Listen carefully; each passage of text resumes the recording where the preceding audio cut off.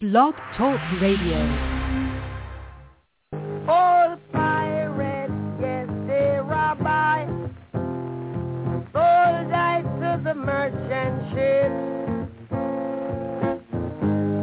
Minutes after they took I from the bottomless pit. But my hand was made strong by the hand of the Almighty. We forward in this generation, triumphantly.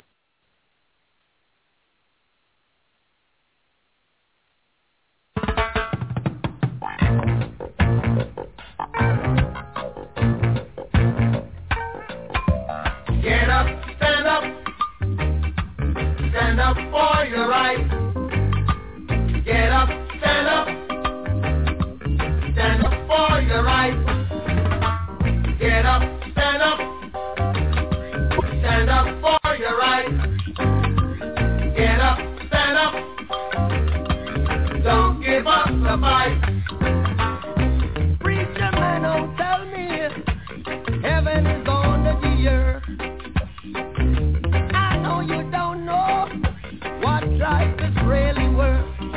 It's not all that glitters gold. After the story had never been told, so now you see the light. Hey, stand up for your right. Come on, Get up, stand up for your right. Get up, stand up, don't give up the fight. Get up, stand up for your right. Get up, stand up, don't give up the fight. most people think great God will come from the sky, take away everything and make everybody feel high. But if you know what life is worth, you would look for yours on earth. And now when you see the light, you stand up for your right.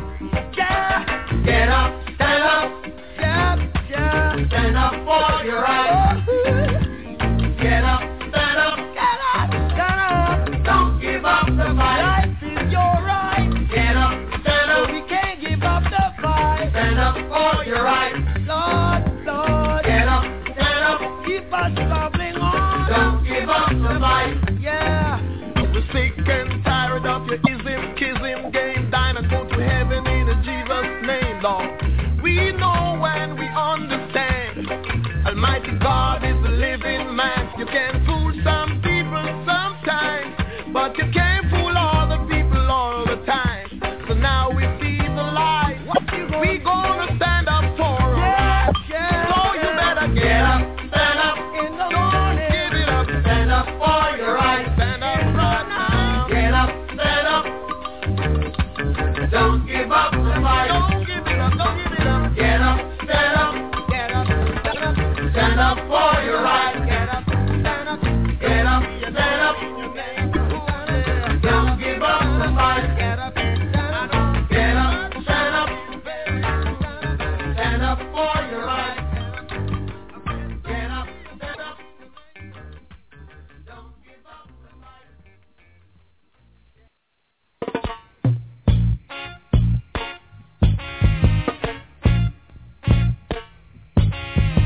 until the philosophy which hold one race superior and another inferior is finally and permanently discredited and abandoned. Everywhere is war. It's a war that until they're no longer first class and second class citizens of any nation, until the color of a man's skin is of no more significance than the color of his eyes. Mr. War, that until the basic human rights are equally guaranteed to all without regard to race, this a war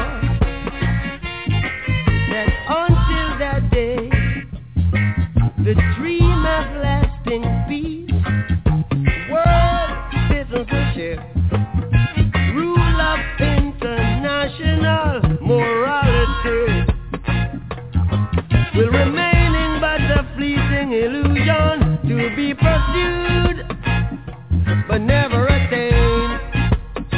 Now everywhere is war,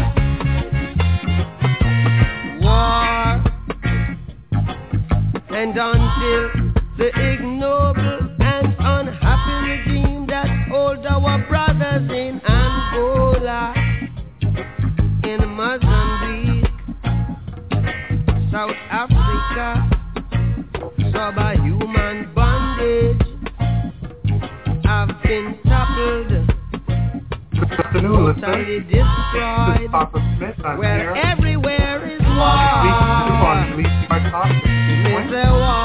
We're having a few technical difficulties, but I think we've gotten through now. So let me just reintroduce myself. This is Paco. I'm coming to you live from Belize City, Belize, Central America. And this is Belize Hard Talk, The Tipping Point.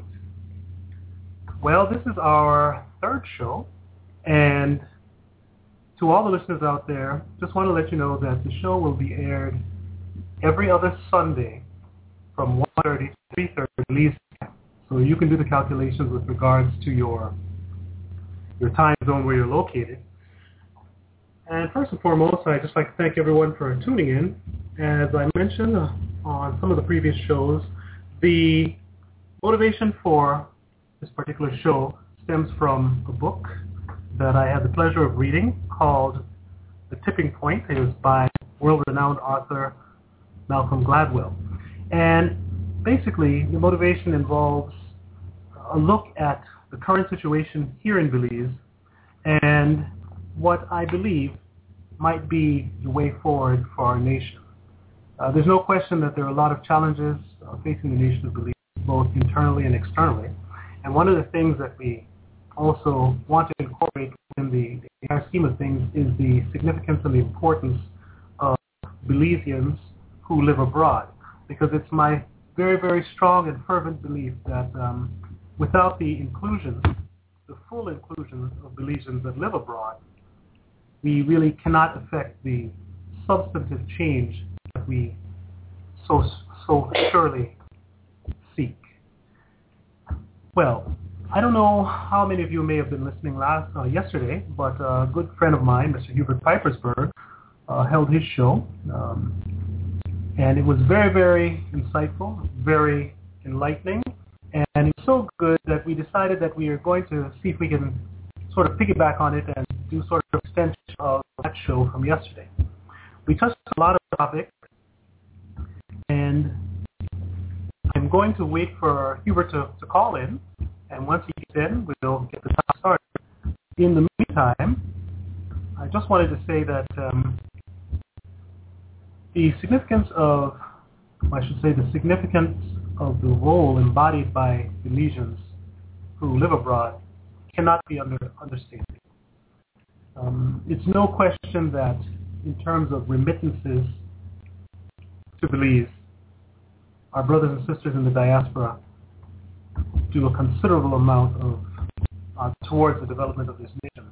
And one of the pressing issues that has come to the fore is the fact that the way in which things stand politically, I should say electorally, in Belize, is that our Belizean brothers and sisters abroad, whether it be the United States, Canada, the UK, or what have you, who have taken on second nationality or second citizenship. The way things are structured in Belize right now, they do not have the opportunity to full electoral privileges. And when I say full electoral privileges, I'm not only talking about voting, but I'm also talking about the potential for a Belize-born national who has taken up a second citizenship elsewhere to fully participate in the electoral process a way of testing general elections. The entire matter with regards to that is quite convoluted because based on research conducted by several individuals within the social media community, it comes to the fore that, in fact, non-born Belizeans who are naturalized and have come to Belize, quite interestingly enough, do enjoy the potential to contest general elections, whereby born Belizeans who have taken on a second citizenship do not have that privilege.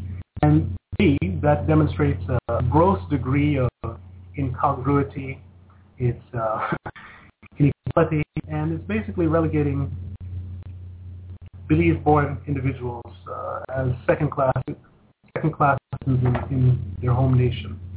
That's a hot-button topic, and once we get Hubert on board, we're going to really get into the gist of it.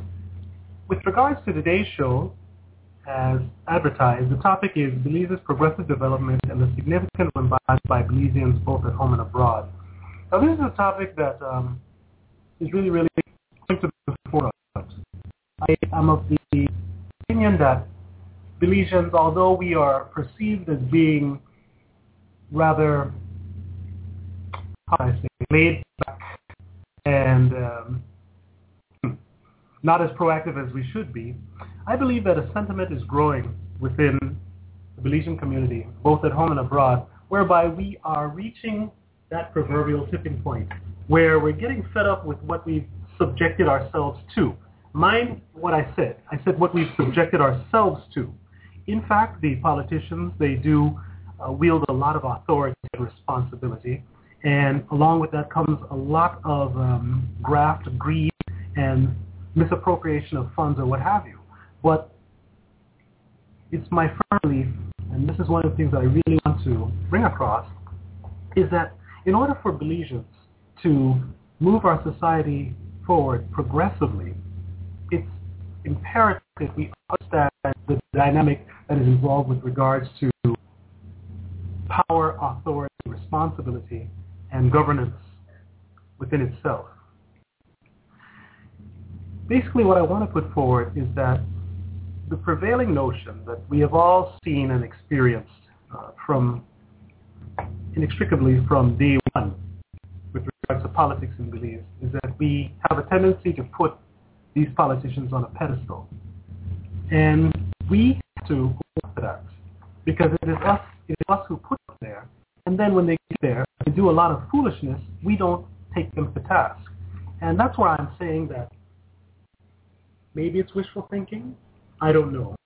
Based on what I've seen through social media and instances of Belizeans sitting up, speaking out, and letting their voice be heard, I really believe we're reaching that point where we are going to look beyond those proverbial red and blue lenses that we put on. For those of you who don't know what I'm referring to, the red refers to the UDP and the blue refers to the PUP. Here we like to refer to them as one or two sides of the same equation. That equation is PUDP. And I'll explain why we say that, because basically the way that Belize's governance structure is configured, you have a government and you have an opposition. And what we have seen through successive administrations, whether it be red or blue, is no matter how many things change, that being the administration, things remain the same. And I want to kind of I'm going to sort of dovetail into the topic at hand with regards to that premise. Now, we always see from time to time that heads of government visit the Belize in the diaspora. And of course, whenever your head of government goes to states or what have you, yes, Belizean pride sets in, you swell up, you feel good, you're glad to see the quote-unquote leader of your nation. But I really, really, really want Belizeans, especially Belizeans in the diaspora, to think about what I'm about to say. Now, some people may say that I'm being critical, but then again, that's the whole idea of having these exchanges, these dialogues, to lend critical analysis and assessment to that which we take for granted. And one of the things I'd like to ask you is, are you satisfied based on what you have seen, heard, and experienced personally in Belize with regards to governance? Are you satisfied with the path on which this nation is going? Ask yourself that question.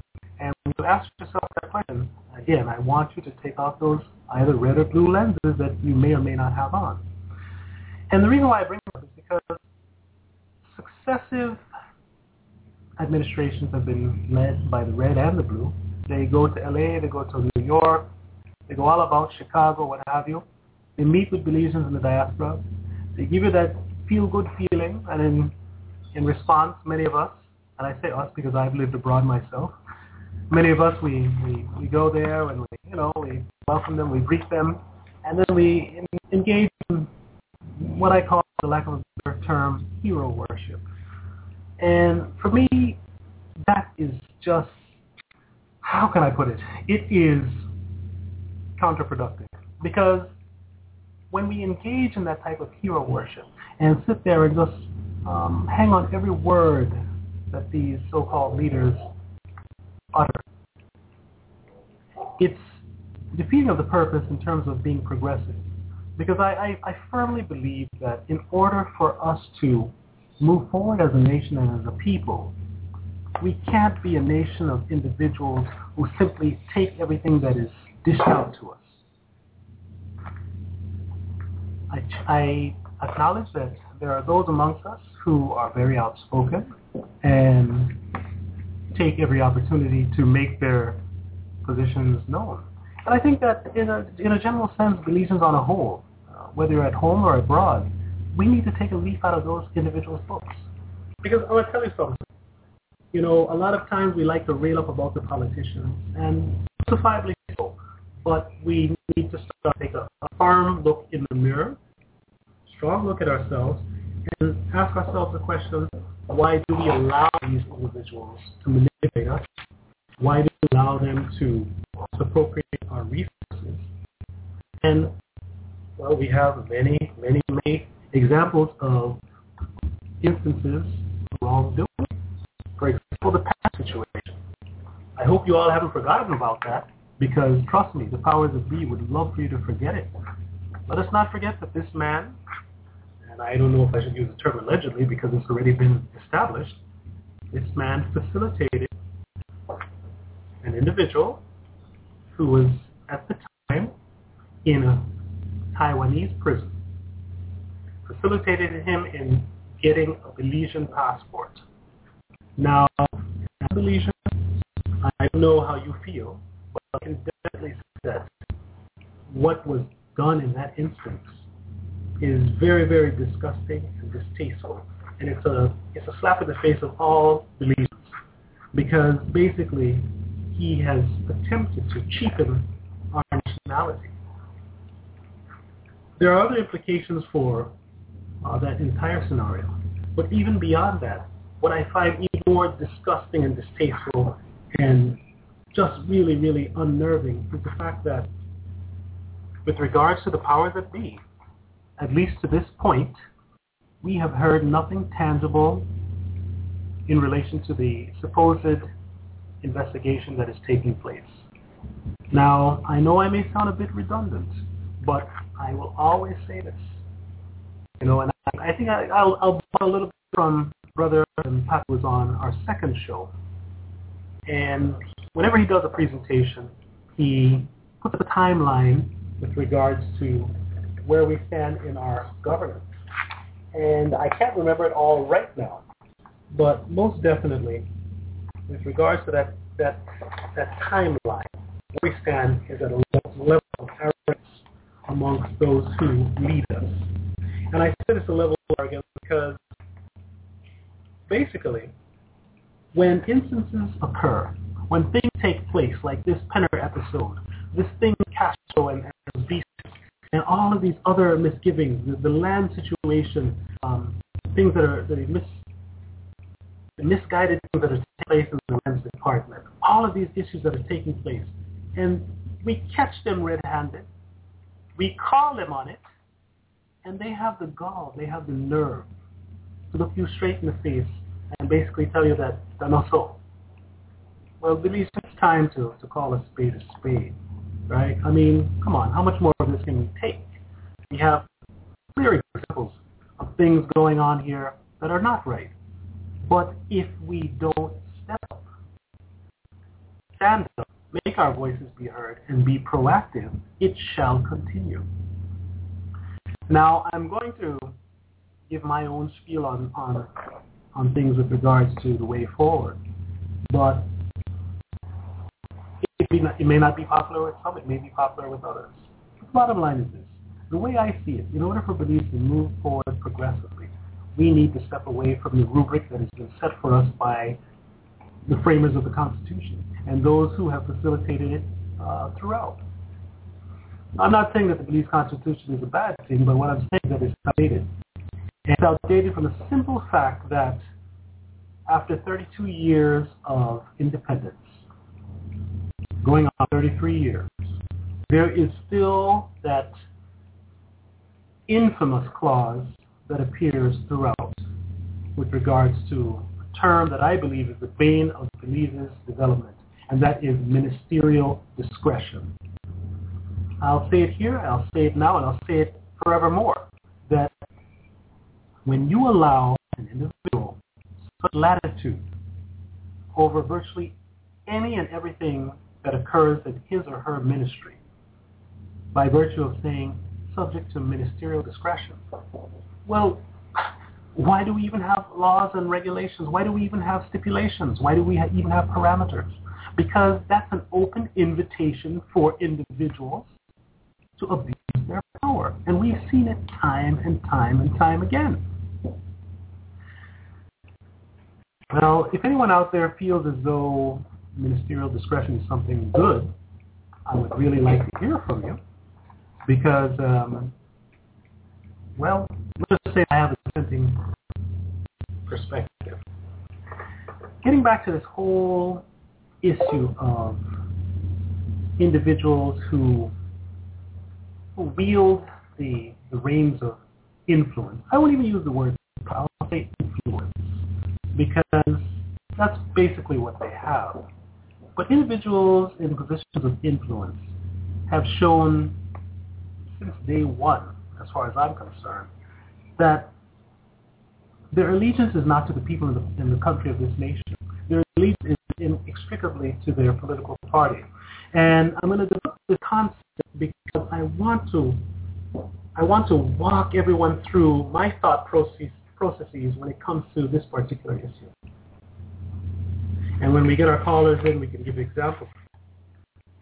From time again, you see situations whereby decisions are undertaken by those individuals in positions of influence, and quite frankly, the decisions made are not in the best interest of this nation. I'll use the Penner situation because it's still fresh in my mind. I don't know if you all recall when this thing first bust, that, the Prime Minister and his cabinet sought to circle the wagon, so to speak, and create a buffer for this individual, despite the fact there is clear-cut evidence that he was engaged in wrongdoing that was detrimental to the well-being of this nation, and also the standing of Belizean citizenship on the world stage. But all the same, from the onset, there was a call amongst the ranks of his party to circle the wagons. If I recall correctly, when the opposition sought to engage the community, the constituency of Kyle Northeast, there was a call from the government side to come out in support of Mr. Penner. Of course, things have changed a little bit thus far. That is just one example of individuals in positions of authority and responsibility who have basically just shirked their responsibility and said, you know what, make me do what is best for the party. And I'm going to sort of transition now into why I'm bringing this up. When you think about the political landscape in Belize, whether it's red or blue, what I have seen is that either of them, or I should say both of them, that being the red and the blue, do whatever it takes to maintain that level of authority, or to stay in. And I want you to juxtapose that same train of thought onto the entire question of whether or not Belizeans who have taken up a second citizenship will be allowed to enjoy full electoral rights in Belize. Now, I'm framing this in this fashion because I think it's critical that we understand that the diaspora represents a voting bloc of individuals, irrespective of where they may be outside of Belize, who, number one, have exposure, who, number two, are not subject to the nuances of the powers that be here in Belize. Number three, are not completely dependent on government. And number four, they have a level of independence whereby powers that be, if they're astute enough, will realize that they can't have on their thumb. And I bring that to the fore because if anyone out there believes that either the PUP or the UDP are going to fully embrace the diaspora with regards to granting you full electoral rights, I think that you'll be waiting in vain. Simply put, they look at you as a potential threat to hegemony. Now, we all know that politicians are in the business of lying. And I say that without any regrets. Politicians, they tell you what you want to hear. When they go to LA, when they go to Chicago, when they go to New York, they'll tell you what you want to hear. But let us look back on the different engagements that successive administrations have had in terms of visiting Belizeans abroad. And quite frankly, what tangible things have come out of those visits? I know there have been some, but I mean, I'm talking on a broad scale, on a broad level, things that will empower Belizeans in the diaspora to be recognized for the contribution to the development of the nation, and to also usher you in to the fold. Because after all, someone had pointed out on yesterday's show of yesterday that as long as you're Belizean, no matter where you live, no matter how long you've lived there, bottom line is you'll be Belizean the day you die. No matter how many nationalities and citizenships you've taken up, you are a Belizean, whether you want to be or not. Well, the case in point is this. With regard to the power that be, that being in the blue, their blue note diplomacy cannot readily work on you. And as a result, I advocate that Belizeans in the diaspora really, really, really consider very, very keenly where they will lend their support with regards to any initiative. And that goes across the board. Would be red, blue, or anybody else that's popping up right now saying it to be okay. Well, I think it's about time that we open up the lines and see if we can convert Piper's so we can further this discussion. With me, or we can get these technical elements together. You are you? Hello? Yes, Paco, Okay. What's happening, brother? Yes. Good afternoon. How's it going? Hello? Can you hear me? Yeah, Paco, go ahead. I'm listening. Okay, greetings, Hubert. How's it going, man? Thank you so much for coming on the show. As I mentioned earlier on, that your show yesterday was so gripping that we decided let us do a little addendum to it. No, we're not going to deal exclusively with what we talked about yesterday, but definitely there's some things on the docket that I think that we need to air out and just put out there for the listening public. No. So basically, what I was talking about just now was at least my perspective with regards to the the realities associated to Belizeans in the diaspora and the significant role they play with regards to Belize's development. And I was talking to it with regards to how I believe the red and the blue view you all in the diaspora. What's your take on that? Well, I think it's a very complex issue, of course, you know, and there's a lot of misinformation and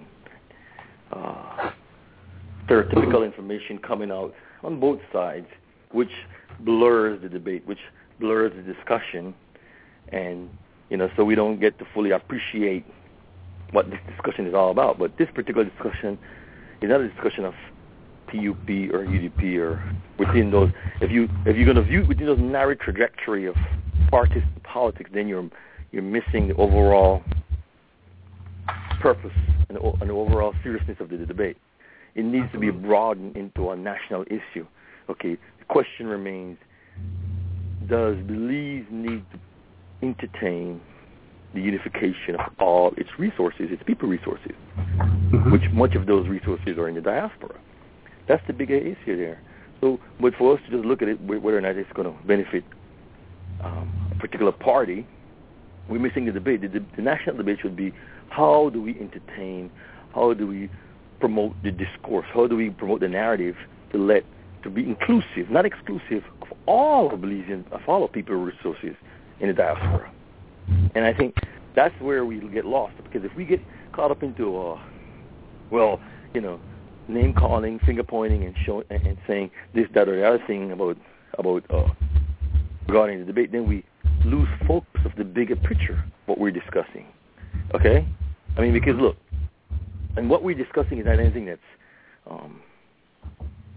asinine or something that's not workable. There's ample examples of it all over the world. Mexico, right next door, is a case in point. You know, so yes, there are inherent differences and issues that needs to be ironed out. But with everything that's intricate, there's always going to be that. So that shouldn't deter from the fact that it's a valid and authentic and genuine reason to include all your people resources. You know what I mean? So, because oftentimes you get caught up in the little debate back and forth about your experiences with a particular person or with a particular individual, but that shouldn't define what the issue is. We all have personal experience. I have many personal experiences that I have with Belizeans back home, and they're with me. But that shouldn't cloud. I shouldn't look at it with a jaundiced eye because of what I see, or that's not indicative of what the overall picture of what the whole. That's a fallacious argument, because it's not. Yes, some A's or B, but not all A's or B. So it's not indicative of the whole picture of what it's going to take to include Belizeans in the diaspora to participate with their full rights to participate in all aspects of Belizean life. So it's important that these listeners understand this. That look, we're not asking anything that's unreasonable, or asking anything that's not workable, or asking anything that's not that's ridiculous. There are ample models all over the world. Israel, case in point, as one example, Mexico, Salvador, they all have embraced the fact that, you know what, we need all the people resources. And yes, there's issues with it, but we're going to have to work it out as we go along. Belize seems to be the only one in the Caribbean that seems to be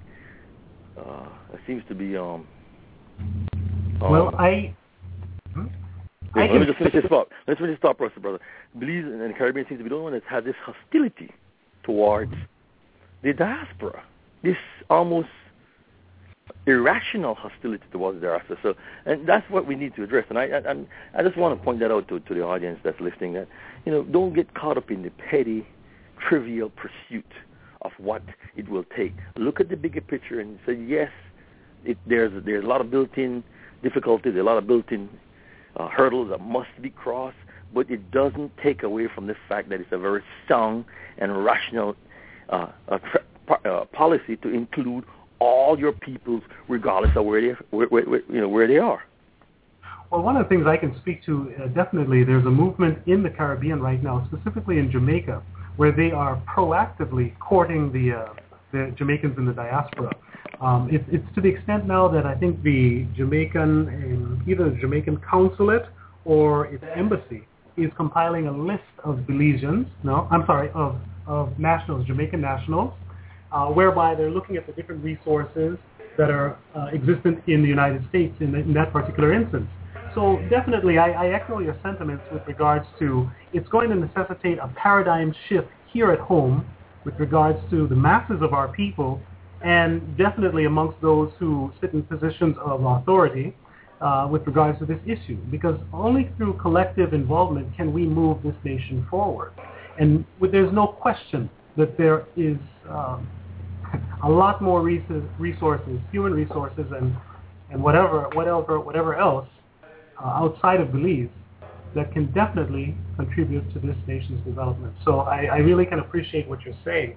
Now, to switch gears a little bit, Hubert, correct me if I'm wrong, but I spoke a little bit earlier with regards to the basic logic behind the call by Belizeans in the diaspora to be afforded full electoral rights.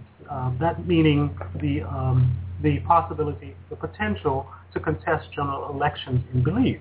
Now, it's a given that I'm going to talk more progressively, that when this change comes, there will be certain stipulations, for example, a residency requirement, because we don't expect someone who just comes to Belize like 2 months ago to come and contest elections. There'll definitely need to be some reasonable assessment with regards to residency requirement, maybe 1 year, 2 years, I don't know, something like that, but that's for down the line. But I'm bringing this question up because it has come to my attention that there is the possibility that someone that is quite infamous in Belizean lore with regards to something that he was involved with, does the name of the Mayaruan Normul ring a bell? Yeah, you're talking about the Guatemalan, what is his name? Yes. It has a strange sounding like. Grijalva, yeah. Okay, him, yeah. Yeah. Please correct me if I'm wrong, but I know the man is a naturalized Belizean, right? And, well, that's a whole other story with regards to Guatemalan citizens or what have you. I think we've touched on that a lot through the social media, but it's come to my attention that quite possibly that he may be vying to be a standard bearer for the United Democratic Party in his constituency up in Orange Walk. Have you heard about that? Yeah, the whole thing, Paco. The whole thing is so ludicrous. It makes me wonder. This is what invalidates the argument for many of those Belizeans who like to tell us, question, place this litmus test on us, right? This unreasonable litmus test on our allegiance and loyalties, but yet and still. The Section 29.3 of the Constitution of Belize explicitly opposes and doesn't permit a Guatemalan national to hold citizenship. Yet and still, it's done. They look the other way because of the hostility of that nation to our sovereignty. Yet and still, it's routinely done and look the other way. No one questions this Guatemalan allegiance. No one, even though on the Constitution of Guatemala, there is no provision where even if you renounce your citizenship, you're still a Guatemalan citizen. Once a Guatemalan, always a Guatemalan. That's how they roll. So absolutely. So for them to place this is what makes the whole debate gets clouded and shrouded in hypocrisy and deceit, because here they are. They don't place the questions. They don't this man, and he's only one. He's one example of what we're discussing. But this particular man in Orange Walk, who is vying to hold national office, no one is asking him anything. No one is questioning his allegiance. No one is saying, "Hey man, what's your deal?" But they look at me or look at anybody else. Want to know what's your deal, or what you're doing. So this is where the debate gets clouded in mistrust, because you, on the one hand, are placing an irrational and unreasonable degree of grievance on our side, while with someone who clearly should not be included in national discourse is embraced wholeheartedly without even anyone batting their eyes. So I think that those are the things that need to be addressed, because it invalidates your point when you come to me and say, well, when you come to us and say, well, we don't know if you could trust I vote and come back or do whatever. Yeah. It's ludicrous. It is. It's definitely ludicrous. And let me ask you to stick a pin there. I just want to ask you a question with regards to that. I agree with you wholeheartedly in terms of the thought process, the logic behind what you're saying. But I want to throw something out there to you. Now, we have elements within the society that are putting those undue restrictions or limitations on Belizeans in the diaspora. And would you venture to say that it might be intentional? Well, there is definitely an insidious and very insidious underpinning there of elements or segments in our society that wants to perpetuate this so-called grievance or this so-called mistrust between the two people, two genuine bona fide Belizeans in diaspora and at home. Who's benefiting from it? Who's really benefiting from this? Who is it that there's some dark political objective there to keep this chasm, to keep this divide, because for them it suits their purpose to perpetuate this lie, this deceit that Belizeans in the United States or anywhere else in the diaspora cannot be trusted because they have some dark secret that they're trying to withhold, and if they get an opportunity, they're going to stab you in the back. But it's okay to trust my Guatemalan counterpart, because after all, he only wants half of your country. But don't place that kind of burden on him. So therein again, that's the hypocrisy. But I really and truly believe, Paco, that there is a segment in our population, the political elite class, that is purposely and willfully promoting the disunity and the non-unification of the two peoples, and they take advantage of all the perceived slight, whether it's experiences or whether it's perception. They exploiting those things for their own purpose. So yes, I do believe that there is a underlying thing that's there that's been exploited by a few who it's benefiting. Yes, okay. I can definitely understand where you're coming from. And again, if we delve back into Belize's history, right, the whole governance structure that was set up for Belize is modeled off of the system from Britain, right? And we know that in terms of the colonial past of Belize, the way the colonialists dealt with Belizeans, native Belizeans, is that they divided and they conquered. They highlighted whatever differences may have existed, and they put things through in that fashion so that we became our own worst enemy. And I believe that yesterday we touched on this a little bit, because the colonialists were replaced by those that we refer to as neo-colonialists. Correct. Because they're basically Belizeans who have taken up the slack from the colonialists. Indeed. And they were placed into a certain class, so to speak, whereby they're just perpetuating this injustice against the Belizean people. Would you like to comment on that? Yeah, I think what happened, you have, Dr. Walter Rodney, who wrote many books. He's one of my heroes in the Caribbean. Absolutely. One of his books that I like is how Europe colonized Africa. And one of the things that he mentioned was that what the colonialists do. Okay, and this is indicative of British colonialism, is that they leave what is called a buffer class, or a petty elite, or a petty bourgeois, a petty bourgeois elite that they leave, who shares their values, who promotes their interests, whether it's in the social construct of the society. So when they leave and say, okay, you have independence, they give you a carbon copy constitution that they give to all their Commonwealth countries without question, and then they leave you with the value system that you the value system that they have engrafted on you. So as a result, so basically, what you have done, you have merely replaced colonial functionaries for local functionaries who will operate under the same vice, but only the thing is that they're your local country people, you know. And so what this does is this buffer class promotes the interests of the colonialists. So it's like they never left because they were the ones who were benefiting from the period of exploitation and imperialism.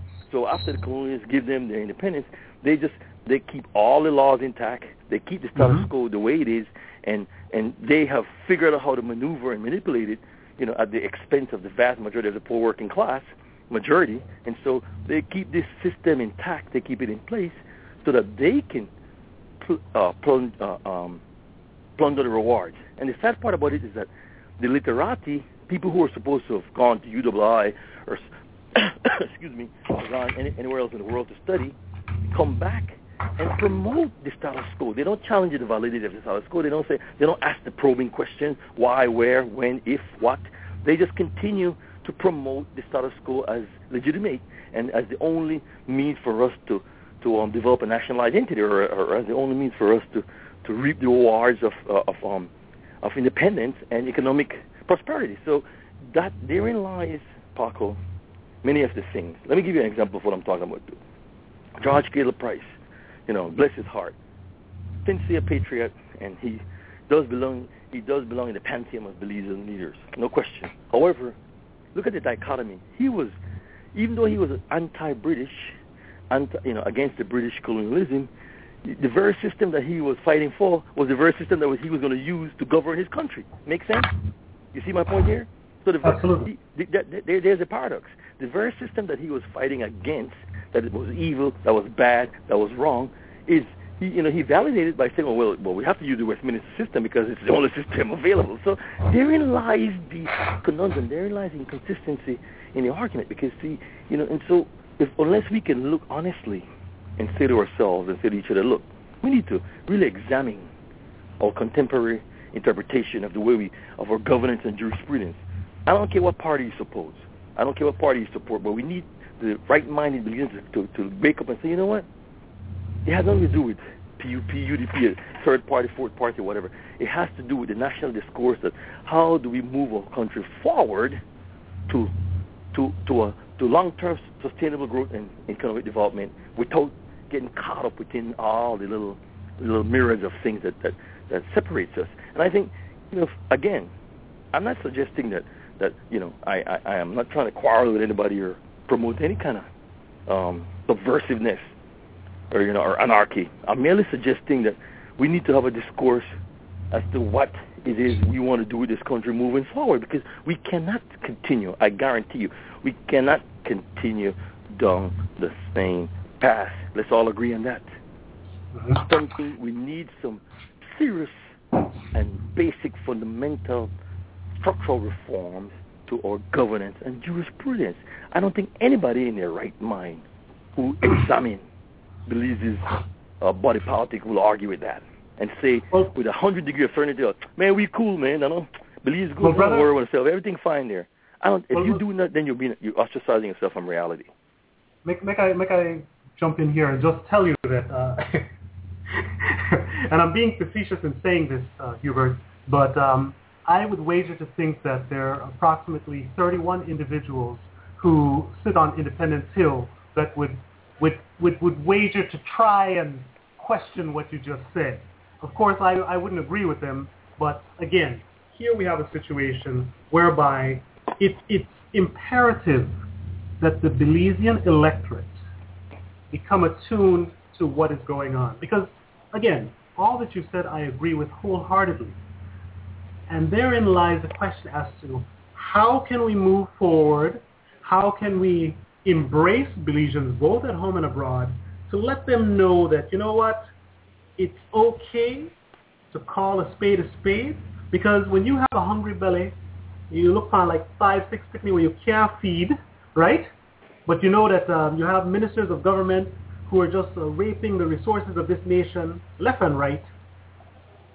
It's time to look at the situation for what it truly is, and not just be a yes man or a yes woman and say, oh, yes boss, everything all right. everything is not all right. And the first step is to get people to understand that. Now, we see it time and time again. I saw it personally when I contested the municipal elections in 2012 as a mayoral candidate for Belize City, right? The electorate, in a majority sense, I hate to be painting with broad strokes, but in a majority sense, our electorate have been inculcated into this this whole concept of dependency. They look to the boss to bail them out, right? They look to the boss for hands out. They look to the boss to pay for their light bill or whatever, right? And when it comes to election time, that's when it's at its premium. Now, I'll be honest to tell you, I contested with a non-PUDP entity. It was a VIP. And one of the reasons why I went that route is because, well, some of the same things we're discussing right here. And you know that there were actually some individuals that came to me on election day and said, well, you know what, Paco, we have to vote, man. We have vote for you, but you have to run us on at least something first, right? And I told them, quite frankly, you know what, if that's what you look for, better you go to the red or the blue because, you know, they're on that, right? Now, people that look at that will say, well, Paco, you just, you know, you caused the death knell of your political career. But if that's the case, so be it. Because, and I also wanted to interject on something you said, Hubert. Being a proud graduate of the University of the West Indies, I believe that I represent at least one person out there that doesn't toe the political line. I don't want to pick a UWI, man. I mean, come on, don't make it seem like don't paint me like that. Like I'm picking a UWI. I just want to interject that, you know, I think one of the problems, or I should say one of the challenges that we have is that a lot of times graduates of the University of the West Indies who step to the forefront within the political paradigm, the existing political paradigm, and who are not willing to challenge it, are normally those that study law, right? Okay. And being one who didn't study law, I studied governance and public policy, amongst other things. I just want to say that, you know, there are alumni out there who supposedly share our views or at least perspectives with regards to the dilemma or the situation in which Belize finds itself. And I would like to make a personal call to them at this time to please step up to the task, do your university a great service, and demonstrate that the critical thinking and the analysis that you've undertaken during your course of studies can be applied to the Belizean situation and not just do this follow foot type of thing and just accept things because that's the way they were. But go ahead, you. No, I mean, well, see, I mean, I think what happened is, what's lost in a lot of people, to really understand Belizean, the Belizean society, at least in the post-colonial era, you must look at where the origins of a lot of these things are coming from, or where they derive from. You know, I mean, you know, and to actually understand that post-colonial era, you know, that what we're dealing with, it's a very complex thing. And I say complex in the sense that because, we have validated, you know, what the colonialists said that is good for our own governance. You know, but let's look at the laws. I'll give you a case in point of what I'm talking about. In the Constitution, it explicitly says that the ministers, like Perner and them, are not supposed to. There's a clause in the Constitution that argues for ethical conduct, you know, by public servants. Yes. However, and this is the part that really makes me cringe when I think about it. In this, you know, I think Section 121 of the Constitution. If anybody out there, you could look it up and you'll see. In any event, the point I'm coming to is that this section of Belize's Constitution specifically suggests that argues for, you know, for proper and no conduct unbecoming by elected and public officers, you know. But yet and still, when you look at it, the thing has no teeth because they're saying that here's the argument that the lawyer politicians give you. Well, you know, there's no penal code to implement it or to take people to court or to prosecute that person. So, you know, which makes me laugh. I'm saying to myself, I'm a little amused by that because I'm saying, okay, it's like telling me that in the United States, you know, you have the First Amendment rights. You tell me that doesn't mean anything in the Constitution. that any state within the United States can, by arbitrarily and capriciously just decide that, oh, well, we don't want to implement that? That's what you're telling me? That here it is, the Constitution is supposed to be the supreme law of the land, mind you. Mm-hmm. Any other law must be subjugated to the supreme law of the land. But you're telling me you cannot enforce the clause of ethical conduct in the Constitution because there's no penal code to go with it? What kind of nonsense is that? Therein lies the conundrum of what I'm telling you about this system that's left in place by the colonialists, because this is a direct thing from them. This carbon copy Constitution that we have that came from them as a result of the the colonial legacy. And nobody, all these so-called literati who come from UWI, wherever they come from, where they study, no one wants to challenge it. Everybody just say, oh yeah, you're right, boy. And if you Professor Girl come and bring it up, he don't know where to talk, boy, he's stupid. You know what I'm saying? Again, I agree with you. I'm a thinker, brother. I'm not going to sit idly by and anybody push anything down my throat. I'm sorry. I agree with you, and I think that's that, just one example. And I don't want to make this thing about me, man, but you can't pick for you, man, because I'm a prime example of why, at least one person out there from you to try and fight with you. I'll cut you some slack. Yeah, man, not my alma mater, no? No, but seriously, honestly, yeah, I understand where you're coming from, Hubert.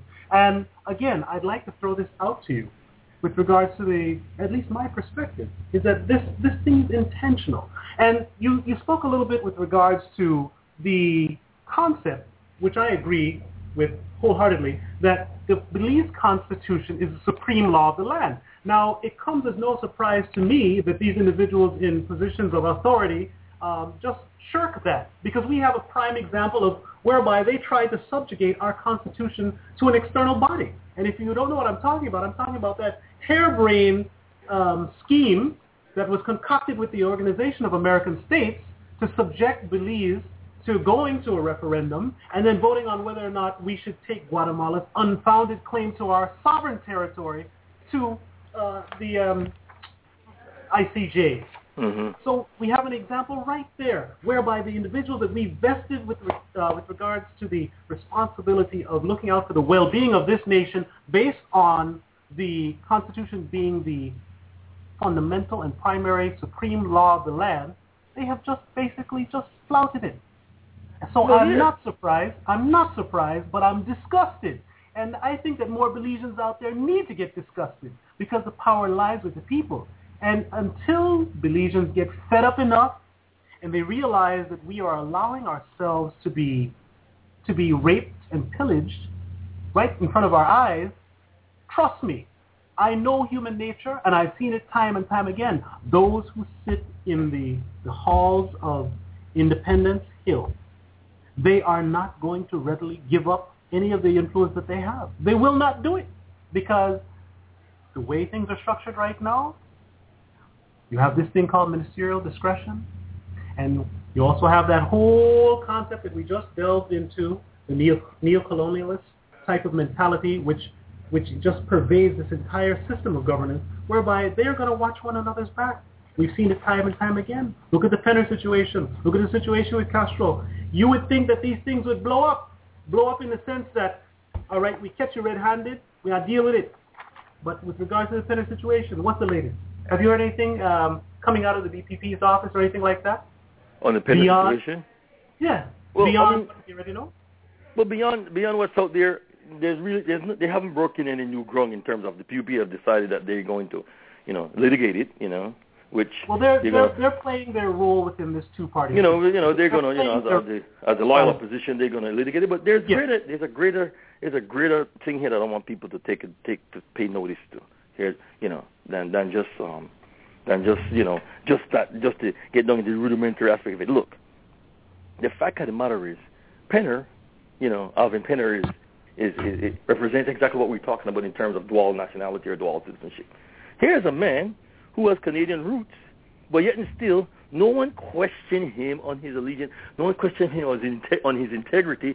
No one questioned him on his ability to lead, or even his ability or his intentions towards the country. And now look at the manifestation of not vetting that individual, yet and still you vet me to the point where if I go to Mars and come back, you still want to vet me some more. You know what I'm saying? I'm not saying not me, but Belize in the diaspora in general. So here's a gentleman, and I'm not suggesting that there's nothing wrong with having those kind of individuals, government as part of our government.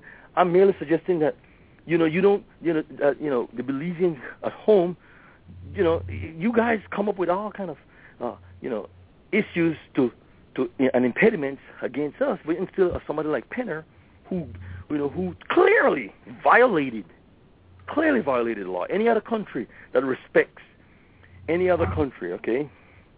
respects law and order, decency, he at the very least would have been indicted for something, or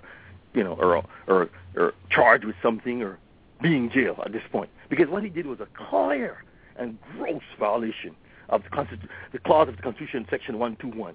But again, because and we have learned individuals like the Prime Minister. He's one of the most well-studied individuals in Belizean history, next to Assad Schumann and Said Musa and them, who understands the law like no other and understands international principles like no other, Dean Barrow. Yet and still, this brother cannot look at Section 121 and enforce it because his hands are tied. Something is wrong, brother. Something is wrong with the way our leaders, say that they're all for that they represent our interests, but yet and still, when there's a clear violation of the public trust, a clear violation of the public good, and you cannot do anything. Mr. Penner is walking around as if though, in circles. He's beat you right. He lives, I believe, Paco, saying, I meet you, say hello to you like nothing. When he just slapped you in the, I don't know, not slap you, kick you in your butt. No, kick you in your guts, and by selling a passport to a man that's allegedly in jail. So these are the kind of things. And look, again, I know I'm not going to criticize the statutes in place for the recall and the whole referendum thing, because Oceana proved that it can be done. But at the same time, and again, I have my biases for that too, because again, the Guatemalan use it as their example for for why they pull up the ICJ. So I'm not going to push too hard on that, Paco, because in that regard, it kind of helped. You know what I'm saying? Yeah. So, but in this particular case where the PUP was struggling to get to the 30% threshold, and when they did make it, the election among the commission just decided, kick it out of here. We, there's this gross exaggeration here, or gross mishandling here with signatures, etc., and so forth. So we're gonna kick it away, and just let it go like that. Well, you touch on something very important that I want to, the clientele system, patronage clientele system that we have developed. We have trained our people to operate under the guise of machine politics, that is to say, curry favor for votes. That now when you have something legitimate as this, where there should be moral outrage across the board, I don't care who you are, whether you're PUP, UDP, or NP, you should be outraged that somebody such as Penner can do what he did to your birthright without even batting his eye. But yet and still you have a situation where this, the election among the commission kicked it out and say, okay, go back and, what's the word they like said, I believe, wheel and turn again, or whatever, wheel and come again. Wheel and come again. Okay, all right. So, okay, fine. Wheel and come again. But the PUP now, because they are part of the culture of graft and clientele politics, it's difficult because, I guarantee them to pay $100 blue notes, which they're used to. They will get more enough signatures than they need, right? But because you see here, therein lies the conundrum again, Paco, because you promote this sleazy kind of politics when you do have something that's legitimate and something that needs to be addressed succinctly. You're having a hard time doing it because the people are already trained to believe that the only way I support your cause is if you pay me. You give me quid pro quo. You know what I'm saying? So therefore, this is what the PUP is up against. They're up against their own devil that they created. Their own messages. And that's what's so sad about the whole thing. Because look, you should not be struggling to get no 30% signature anywhere based on a national issue such as this. The people should be outraged and say, you know what, come on, let's just get this done. And we don't like this. I don't care who has done it, but because the people are so bitterly divided against red and blue, Paco, that every little thing get into political category, every little single thing in that country, brother. And it's a self-cannibalizing, mutilating system where the political parties are so intent on destroying each other, they can't sit past their nose to look at national issues that should promote the national security interests of our country. Well, Hubert, I want to touch on a few things that you mentioned, and I call it the hero worship syndrome, whereby, we've seen it time and time again. You have an individual, much like the Prime Minister, the current Prime Minister, and dare I say the previous one for him, who are well-read and, they have a legal background. They open their mouth, they say a few superfluous words, and everyone seems to get all gaga and wide-eyed. And, Belizeans, we have to move past that, because it's been shown time and time again that these individuals are all about insulating themselves, insulating their parties, and so that they can remain in positions of influence. Now, you touched on something also, Hubert, that I think is very, very instructive. And it was with regards to this entire cannibalistic culture that we have here, the political culture, in terms of voting. Now, I gave an example of my personal example when I contested the municipal elections in Belize City in 2012. But again, this is part and parcel of a mutual approach by the PUP and the UDP, whereby they pay people for their votes. And anyone out there that wants to say that they don't, I'll tell them to their face that you're lying, because I've seen it happen, and people know that it happens. Now, I want to touch on something else. It's sort of switching gears a little bit, Hubert, but this is something that you have an opinion on, and I'd like to draw it out of you, okay? It's along the same lines of this whole patronage system and, I should say this illegal system, because in the Constitution it is illegal to pay people for their vote.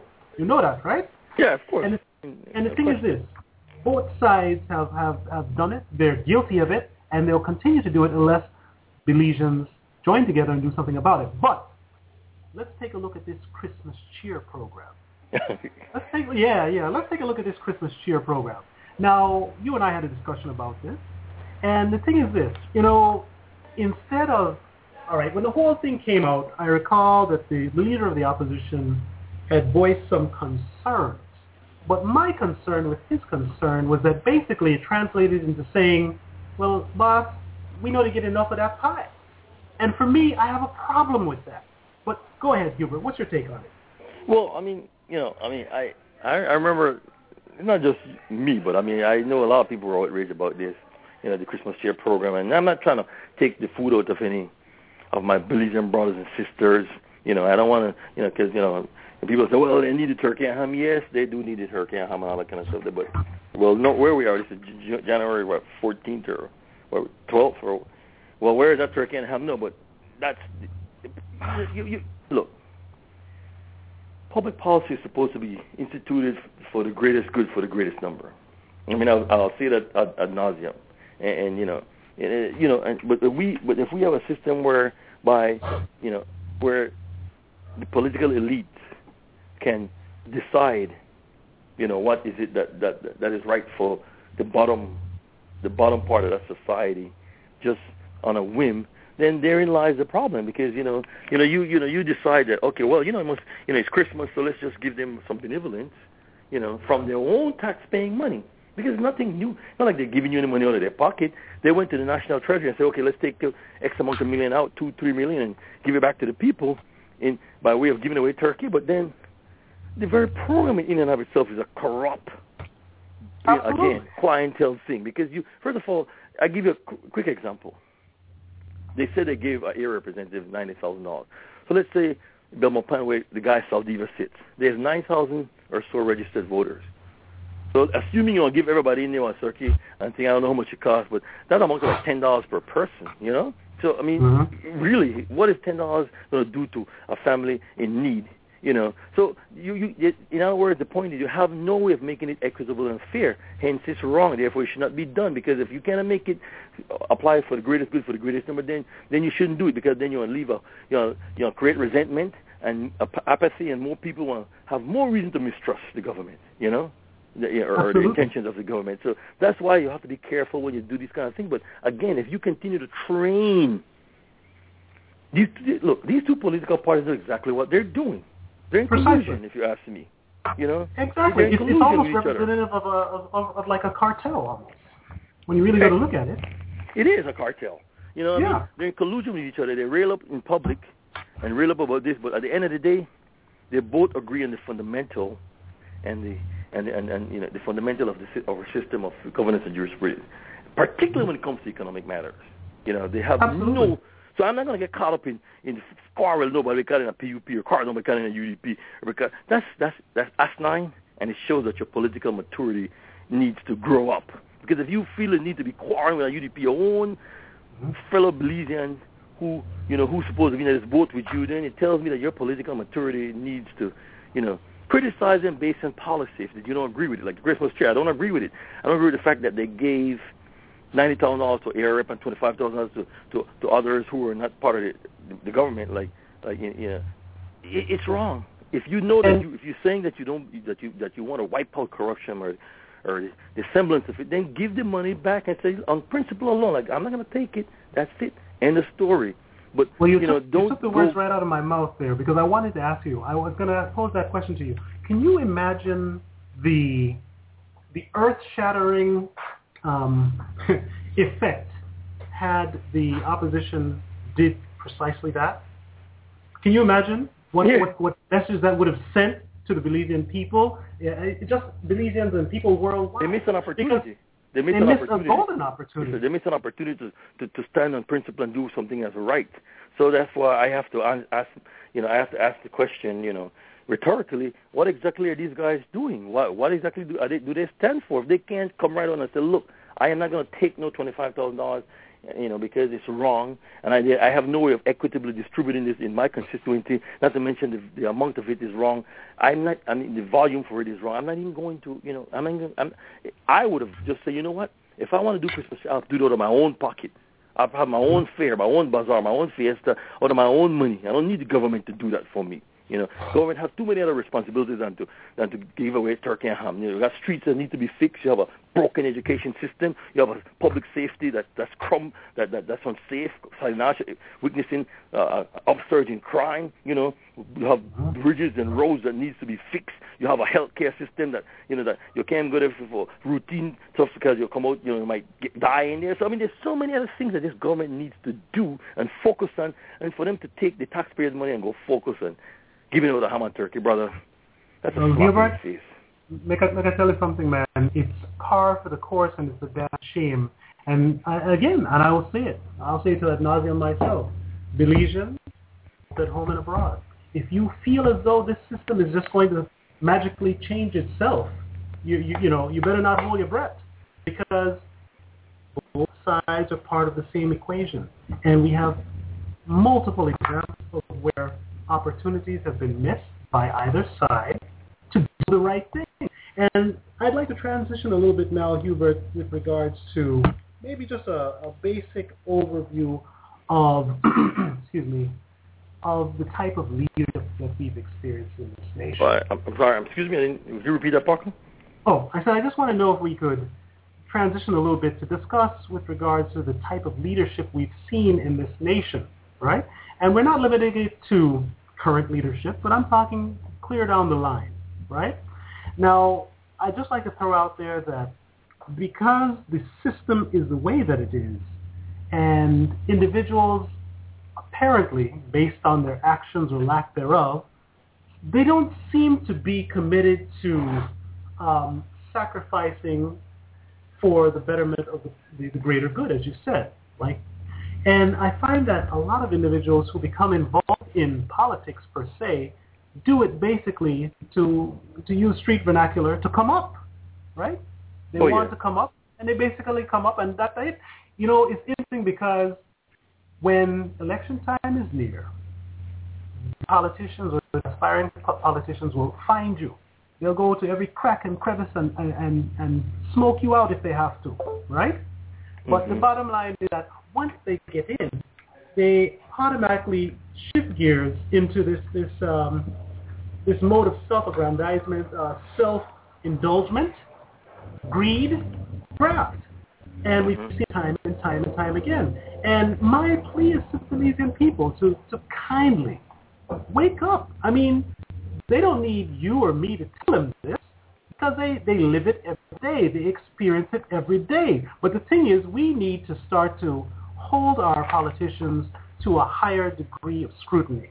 I'm going to give you just a brief recollection I have. I can't remember the gentleman's name, but last week in church, there was a gentleman who was visiting from, he's an expatriate that's doing mission in Belize, and he has his mission in Point Malati. And he was talking about the situation in Malati with regards to young people. You know, Malati is a village. There's not a lot of industry there. There's not really much to do in terms of work. And he's trying to spread the Christian gospel, but he's also trying to empower the youth of that community to get up, get some actionable skills, and find work and be productive. And he said something to me that really, well, not to me, but to the congregation that really, really struck me. And he said, you know, I've only been in Belize for approximately a year or so. But one of the things that I recognize is that, unfortunately, and he was talking specifically about Malati, he said, unfortunately, the people that I've come across in that community have subscribed to mediocrity. And when he said that, it really touched a chord because I knew that he wasn't saying it maliciously, but sometimes, my friend, I tell you, the truth hurts. And I think that with regards to the overall Belizean consciousness or cognizance when it comes to the political directorate, the political elite, those who govern us, I don't think that we hold them to any level of scrutiny. We really do not. Your comments on that? You know, that was one of the things I wanted to discuss with Mose, and I'm going to bring on back Mose Hyde, you know, if God willing, next week, Saturday. And we're going to get into a lot because he's in the media, you know.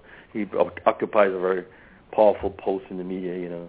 And so that's something that, you know, Mose can speak into firsthand. But to get back to the point that you're saying, I think, you know, the thing is, this buffer class that we had discussed, they view politics as not as a selfish pursuit for public service to uplift the greater good of the community or the society or the country.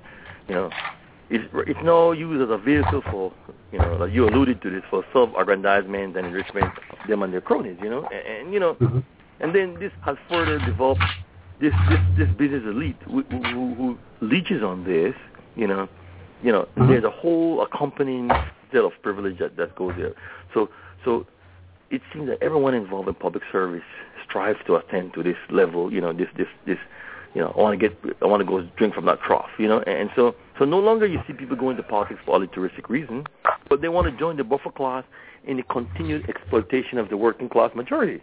You know, and that's what's so sad about the whole thing. Because I mean, you can't expect to build a society on faulty foundation. You must address these things if you expect to move forward. And I know it's harsh for some people, some of the partisan hacks who are blinded by their desire to exploit from the public trough. You know, these kind of people who just see red or blue no matter what you tell them, who just see that they cannot see any sense of what you're saying because as far as they're concerned, that's how they eat. You know, they are part of the problem. You know, they're not part of the solution because they pay lip service to these politicians. They egg them on. You know, they tell them what they want to hear and not what they need to hear. And so these politicians believe that they are actually out of touch because they actually believe, like, we know what's going on down in the community because after all, my boy down there, whatever his name, yellow boy or yellow man or yellow gal, whoever they have there in there, you know, red gal, you know, whatever. I don't know what color they call him, but you know the names they like to give them, big eye door, you know, whatever is down there, doing whatever you want for me. So they come back and tell me, yeah, man, the people want a turkey and ham, man, just give it. No. Here you are, you're supposed to be a leader. Wait until you have these cronies out there, these minions out there, coming back to you and tell you, yeah, man, that's when they want a Mesopotamia or Fort George. You want to give them some zinc or whatever. Brother, that's a very myopic understanding of your people. If that's what you're using to promote, national progress as a society. If you can't look past that and say, look, you know what, man, that's wrong. I'm going to take my own temperature from my constituents and decide, how I want to move forward with it. You know what I mean? Because look, we need to create a society that's empowered to do for themselves and stop creating dependency for our people, man. That's what it takes. Give me a job so I could go work for my money, but I don't want nobody to give me no hands out. Show me how I could get a good paying job so I could raise my family and do the things that I need to do. I don't want nobody to give me no hands out. Yes, you can give me a helping hand to get from point A to point B, but after that, stop. I have pride, man. I don't want my son or my daughter to be go beg you for something that you feel off. You know what I mean? And this is the kind of thing that we're doing to this debilitating mentality that we continue to promote, in our country, and that's what's sad. That's what's sad about the whole thing, because we have these, and look, I'm not just going to blame politicians because they're easy. They make easy targets, but other people, man, it's I feel for us because we have bought into this lie. We have bought into it, and we have not tried to look outside of what we need to do because we have totally accepted. That's a laziness on our part. When I'm talking about educated people too, again, the people who come up from UW and them. Sorry, Paco, but I mean, I'm seeing all over that country. You have to stop it. You have to stop it by you, man. You have to stop it by you. I mean, but the company are included. I don't make any excuses for those UE graduates who come into this system and just facilitate it. So, but go ahead, man. Okay, but I'm being facetious, man. So all my you people out there, I'm not educated at US, so I'm just poking fun at you guys. But I mean, I'm just saying that for all practical purposes, man, these are educated people in the literati, who come back, and they're supposed to be the humanists, of society. But until they come back from wherever they come back, where it's coming off from. Barbados, Jamaica, Guyana. I guess those are the ones that, and they come back to this society and they don't see anything wrong. They don't have any, they just plug into it. Oh, I want to get a job here and I just ignore the plight of my fellow Belizeans. Why I'm just going to, as long as because I have been blessed to be able to, have connections so I was able to educate myself, higher education, so I know I can come back and exploit, the political economy. But what happened to the average garden variety type Belizean who doesn't have that opportunity, who there is a block for them, who they, that's what you have to understand, Paco. Unequal societies have a hard time maintaining, long-term development and growth, because if everybody don't have access to get to the same tools that you have, then that's where you have deviance created. You know what I mean? You have a sense of, people decide that, well, if I can, even if I tried, I'm not going to get. I'm not justifying.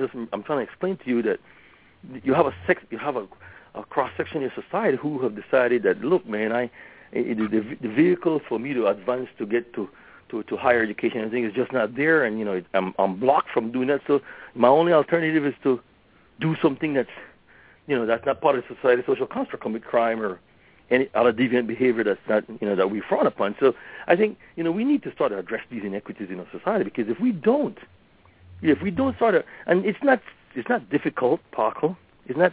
I'm not talking rocket science. It's a simple thing. Provide proper health care for all. Provide access and adequate education for all. Provide affordable housing for all. It's a very simple thing. Enhance your public safety so everybody can feel free in their open spaces. It's not rocket science, my brother. I'm not asking you to do anything that's utopian. I'm merely saying give everybody the same access. That kid from down south, that in village, San Antonio, from Rio Hondo to the Sarstoon or wherever they hail from, from Hattieville or Lemonal or Barrel Boom or Benke or Doublehead Cabbage, or Cotton Tree. They should have the same access to bona fide education, just as the elites from in the city in Belize City itself. So I think that's where the inequity promotes itself, and that's where it continues to debilitate that society, because you have an unequal access to opportunities for those people. And you remember when we were down South Park? Do you remember this? Those two kids' house we went to in PG. Yeah, Two young brothers, two young Latino brothers, getting ready to go to study in Mexico. Now, how would they have gotten a scholarship like that if somebody was not looking out for them or somebody was not trying to help them? They don't have no political connections or friends in high places. But here they're going to go study engineering in Mexico. Therein lies my point. Why can't everybody else have that access? You know, these two young brothers, and they come from very humble beginnings. The family, obviously, we saw the house. It wasn't no, you know, it was a thatched house, a level to the ground. It was, but it belays my point that we need to be able to create more opportunities for the people who are less fortunate or the socioeconomic condition is not as fortunate as us. And I think unless we start doing that in Belizean society, we're going to continue to see this stress on the social pressures that we see in that country. Well, Hubert, I'm going to throw something out at you, and I just want your opinion on it. I would posit that we are in this condition, number one, because we have allowed ourselves to be manipulated to the extent that it is being done, and number two, it's because the very same people that we elect and put into these positions of authority and responsibility, they thrive off of it. They thrive off of it in the sense that, excuse me, if you give a man a fish, you feed him for the day. If you teach a man how to fish, you feed him for a lifetime. And with regards to the political milieu that I see here in Belize, the construct that is at play here, politicians, both seated and otherwise, they play into that whole concept of, we got to give them a fish every day or every other day because we don't want this man to become self-sustainable. And therein lies the conundrum. It's very, very difficult. It's a very difficult situation because, again, our people have been, how can I say, we allowed ourselves to be swept under this mysticism of the red and the blue, and as a result, anything that the politicians do, we just sort of either, number one, we're not too interested as long as we get ours, so to speak, and ours is not really anything equitable, and number two, some of us are just so disattached or disassociated, we don't care. But therein is the call that I make that, we can't sit back and just expect that one day, the sitting politicians are going to say, you know what, boy, I guess we get enough. They say that greedy choke puppy, but when it comes to politicians in Belize, trust me, I don't think that they subscribe to that. We could see it. We could see it through successive scandals and scams and things that have been going on, and that is why I consistently say that it's incumbent upon the people of this nation, home and abroad, Belizeans, wherever you may be, to step up, to assert yourselves, to be proactive, and call a spade, but also follow that up with proactive action. Indeed. Now, we've been, let me see how much time we have left in this show here. We've got about 31 minutes remaining. Okay. I'd like to just take a little 5-minute break. Okay. And when we come back, we're gonna delve into some more topics, and it'll just be 5 minutes. I just have to, catch my breath a little bit. All right? All right, then, brother. Let's take a 5-minute break, then. Yeah, man. So just hold the line, okay? All right. No problem. Yeah, man. Thank you.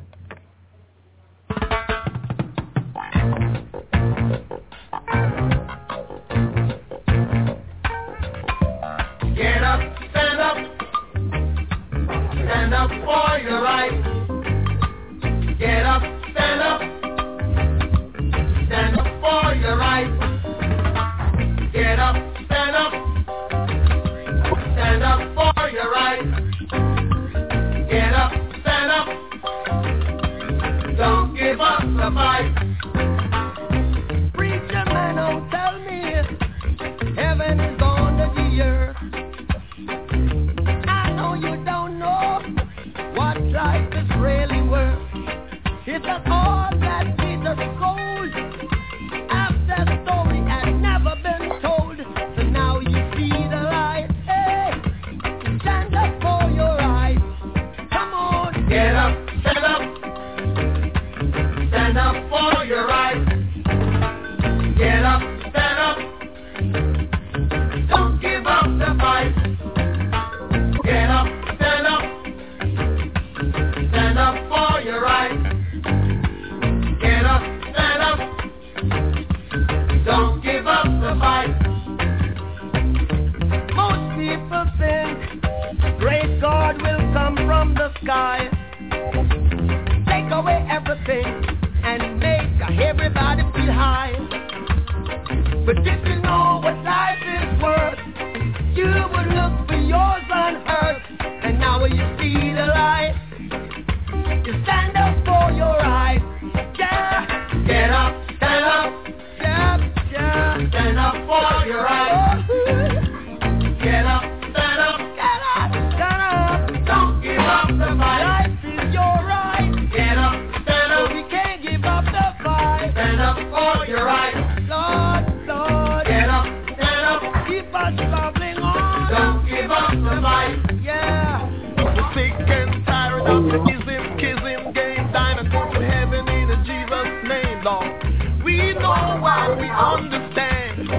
Almighty God is a living man. You can fool some people sometimes, but you can't fool all the people all the time. So now we see the light.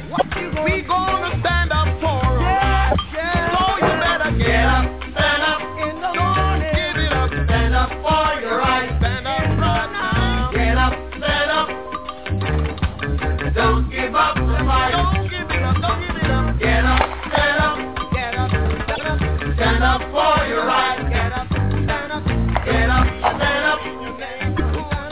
Don't give up the fight. Get up, stand up. Get up, stand up. Stand up for your right. Get up, stand up.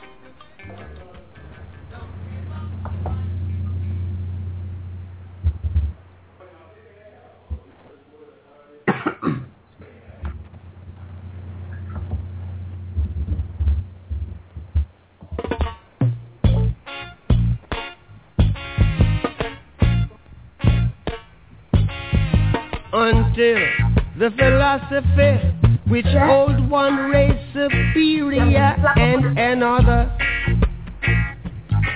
inferior is finally and permanently discredited and abandoned. Everywhere is war. It's a war that until there no... Yes, welcome back. You're tuned in to Belize Hard Pacific Point. My name is Paco Smith. I'm your host, and we have a guest calling from Los Angeles, California, Mr. Hubert Piper. Hubert, are you there? Okay. Well, we should be back shortly. I want to remind guests that, we have roughly 25 minutes remaining in this show, and our show will be aired at this time at 1:30 to 3:30 every other Sunday. So we won't be on next Sunday, but the following Sunday, look out to hear from us. And we do call in facility. If you'd like to call in, you can call 714-242-679, and you can either call in or just listen to the show, whichever. The whole thing is about having dialogue, and we want to get the word out with regards to the situation in Belize, moving forward, and also we definitely want to embrace and encompass the brothers and sisters we have in the diaspora, whether you're in the UK, in Canada, in the United States. And by the way, I'd like to take this opportunity to give a little shout out to my two cousins up in Toronto, Canada, Dirk and Alex. What's up, guys? Hope you're tuning in to these hard talks. Are you back? Oh, Hubert? Okay. Well, Hubert should chime in any moment now. I want to note that we're running against time here, but about 25 minutes remaining. And what I'd like to talk about now is with regard to the unions. Initially, I wanted to have a representative of the NTUCB on the show today, but as you know, they've been very, very, very active over the past with regards to issues that are developing within the respective unions that comprise the BNTU. But I'm still in discussions with them, and hopefully for the next show, which would be not next week, but the week after, we can have a representative from the NTUCB, the National Trade Union Congress of Belize. I very much want to touch base with the unions because, given my perspective and my outlook with regards to how Belize needs to move forward progressively, it is no question that the unions wield considerable amount of power and influence. Quite frankly, if unions decide to flex, well, some of us would like them to, they could shut down this country. But speaking of that, I understand that there is a move in Cayo that was actually scheduled for tomorrow with regards to the business community, not the unions, but the business community. And a colleague of ours, Ms. Mary Carrillo, is spearheading a movement in Cayo, and I must give her props because she is someone I have seen put her money and her time where her mouth is in terms of doing actual things within her community. She's very outspoken. She has the group called Enough is Enough on Facebook. If you would like to sign in and give her a shout, please do. I shared a little bit of information on the news today after the 12 podcast, whereby they were saying that the demonstration, the shutdown that was scheduled for Monday has been rescheduled. I would say rescheduled, and I think that it's going to, and if anyone else knows better than I, please correct me if I'm wrong, but I think that it's going to now link up with the movement, or I should say the demonstration, is going to take place later on this week in Cayo.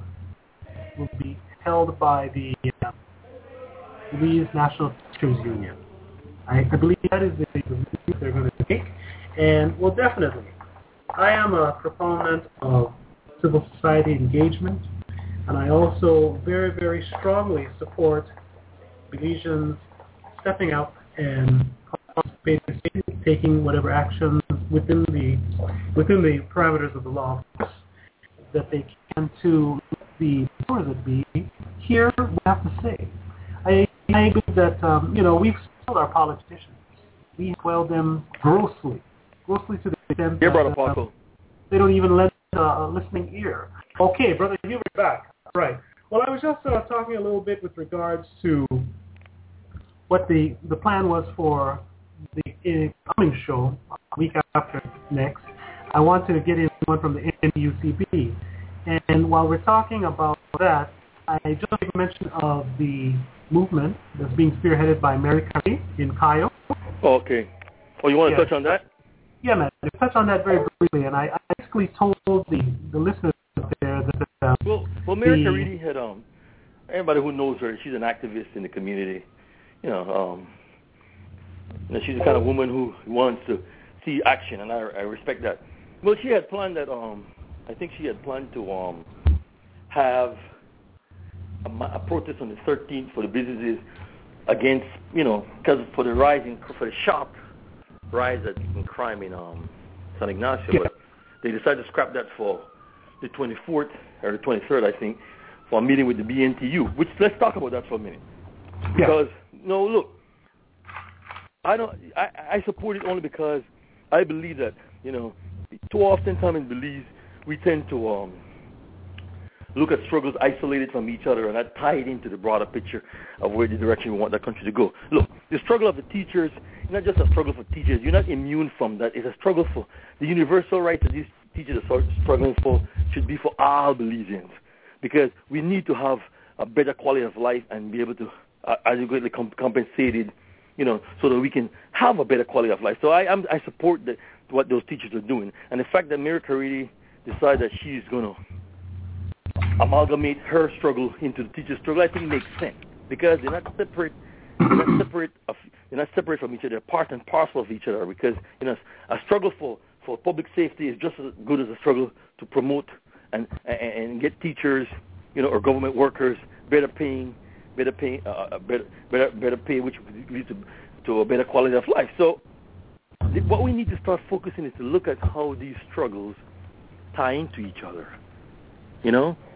They're not separate from each other, Paco. They're dovetail with each other, because we in order for us to build a more efficient, effective, and economic society, we have to address a lot of the issues, the unfairness in pay for public servants, the unfairness, in pay for people in the business community. I don't have a problem with, the business community. I promote business. I'm not a socialist.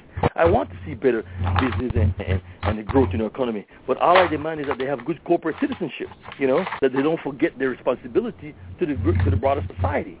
You understand what I'm saying? So they need to be able to if you're going to be a part of society, you can't just take out and don't put anything back. You have a moral obligation, I dare say a moral imperative, to promote, fairness and equivalency in your society, because you're not immune from whatever implications of that society. Those things don't get done in society. Like I mentioned, crime and so forth. So the struggle with the teachers is your struggle as well. Just as how the struggle for Big Year to try to get land is is tied into the struggle with the Mayas trying to get land. They're all related, but so oftentimes we tend to instead of amalgamating these struggles, we tend to separate them and try to, dichotomize them so that, to make them weaker. And it shouldn't be like that. We should join in solidarity with those teachers, with those government workers, because what they're fighting for, their cause is just.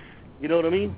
There's nothing wrong with what they're doing. They're fighting for a better quality of life.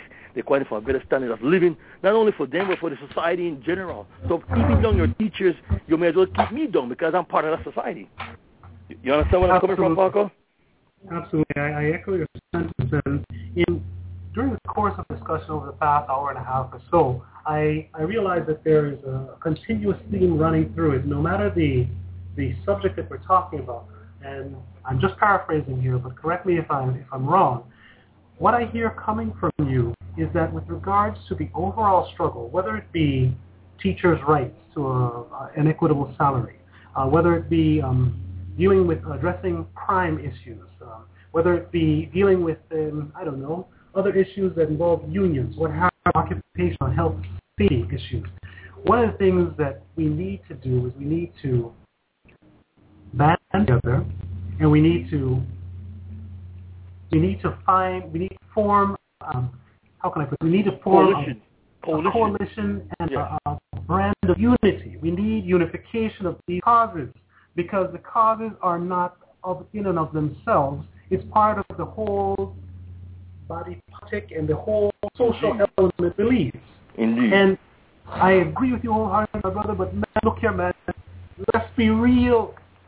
That is one of the fundamental challenges that we've had in Belize from one, and how do we get past that? How do we get out there? Because if someone isn't out there looking to be the acknowledged head or the leader or whatnot, or they don't want to push themselves out there for whatever sake, we need to get people on board to understand that collectively we can do this thing. And I will say that somebody is meant to believe we can all contribute in one fashion or the other, whether it be in kind, whether it be financially, whether it be volunteering your expertise, taking a just cause, right? And spearheading it. But we need to get out of this thing whereby my cause is bigger than your cause, or I want to lead this thing because I want to, or what have you. We need to come together. There has to be somebody. And I stress this point because powers that be, the red and the blue, they know this, and that's why they so very effectively divide us. You touched this clear, man. What he's out there talking about, you that. When you have that type of discourse between regular Belizeans, it's counterproductive, because trust me, those in either side of the PUDP equation, they're bombali when it comes to things outside of the political realm. Well, the thing about it too is when the Prime Minister was here in the town hall meeting last year, he didn't think too highly of the unions. He felt that they were doing, and I'm paraphrasing here, he felt that they were doing their members a disservice. And at the time, he felt that the government could afford or even wanted to give them a 6% increase. I'm talking about the teachers. But the unions in general, because look, I think, and Aja Matura and I had touched on this when she was, when I had her on 2 weeks ago. The unions have a very, very important role to play. Because you realize the role the union played last in bringing down, or at least destabilizing the Musa regime.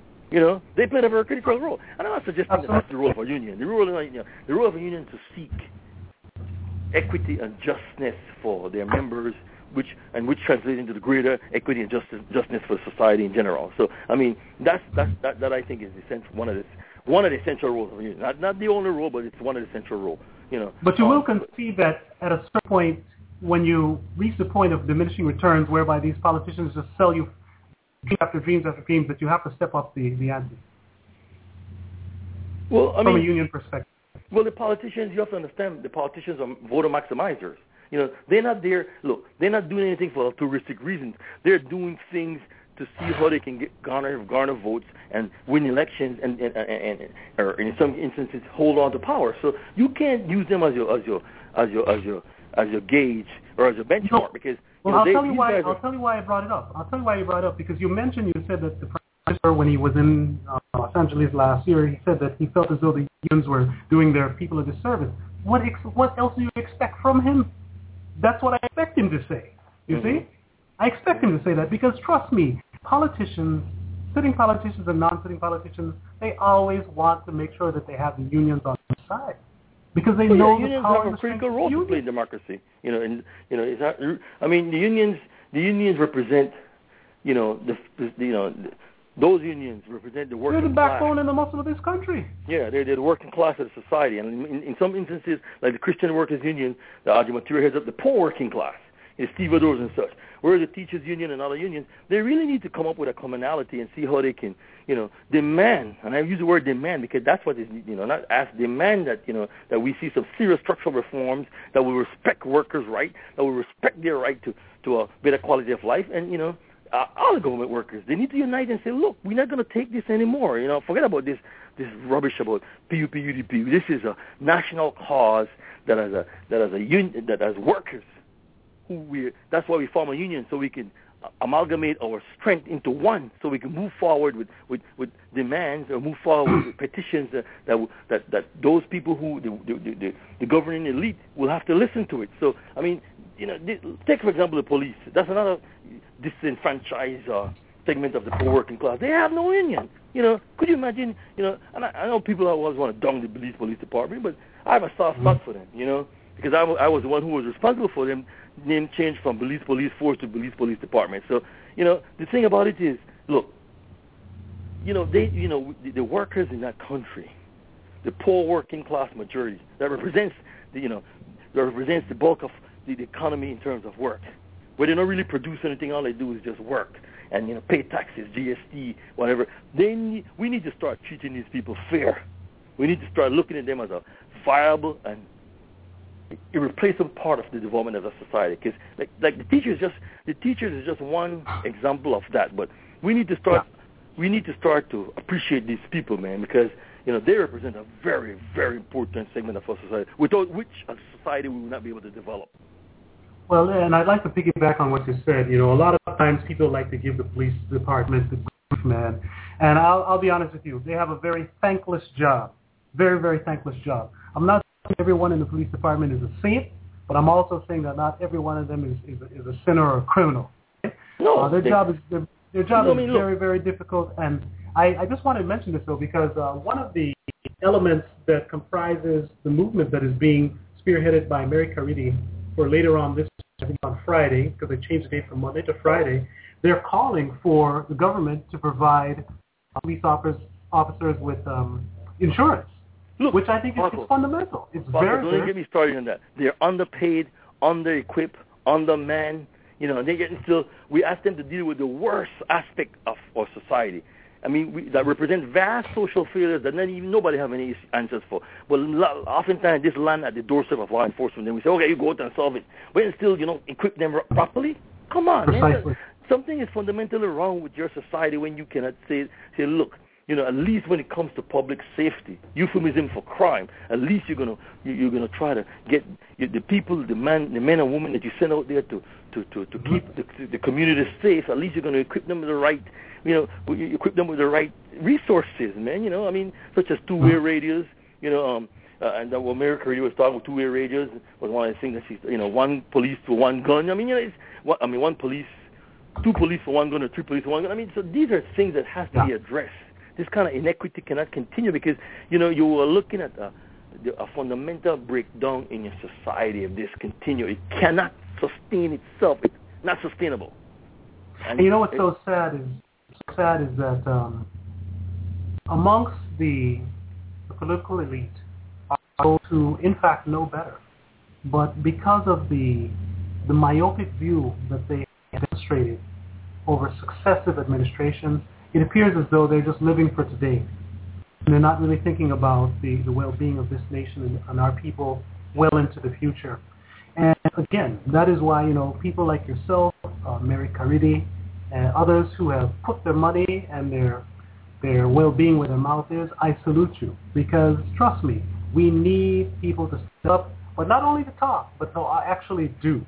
So I would just like to give a plug for that movement that is taking place on Friday. Pick up Miracle Reading and them, and all of them down down there. Definitely. And BNTU to the Teachers Union who have decided to get up off their butts and and demand justice. Absolutely. Absolutely. And in effect, I also want to give a shout out to the NTUCB, because they, a few weeks ago during the last sitting of the House, which I found was very much in order. They did a commotion.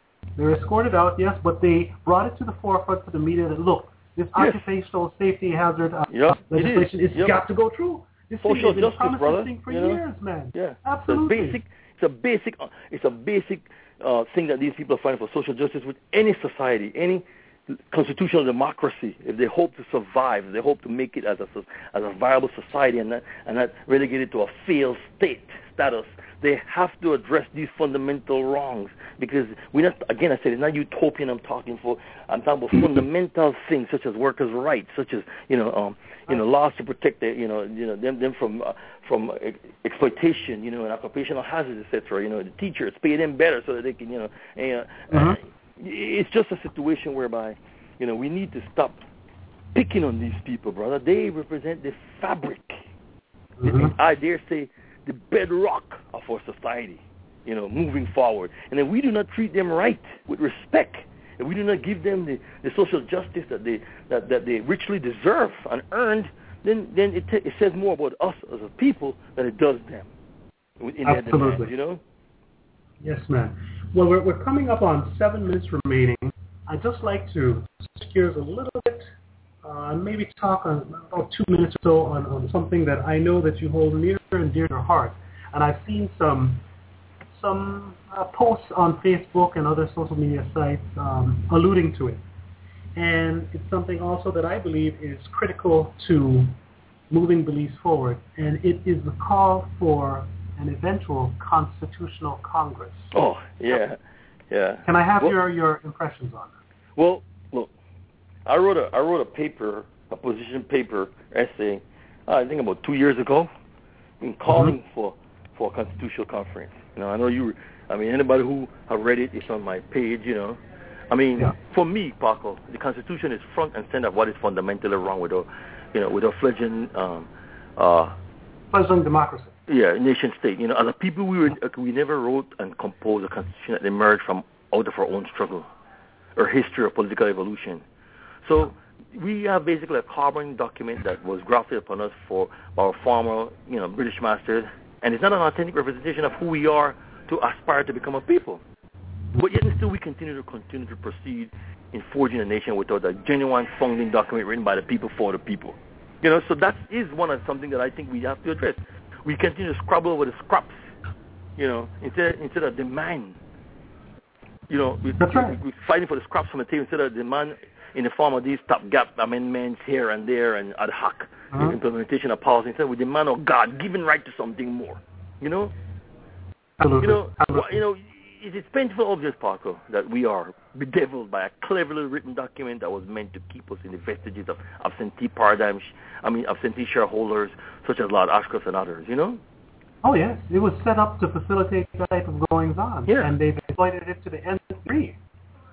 So for me, like I said, the Constitution is something I've pointed out to you, that I'm not saying throw out the baby with the bathwater. I'm not suggesting that. I'm merely suggesting that we need to take a comprehensive look at our present Constitution and make sure that we have, I asked for a constitutional conference 3 years ago, Paco, a constitutional conference or convention where we can look at how we can do the structural reforms to this document that will negate many of the issues that we're having in terms of the law, to give it teeth.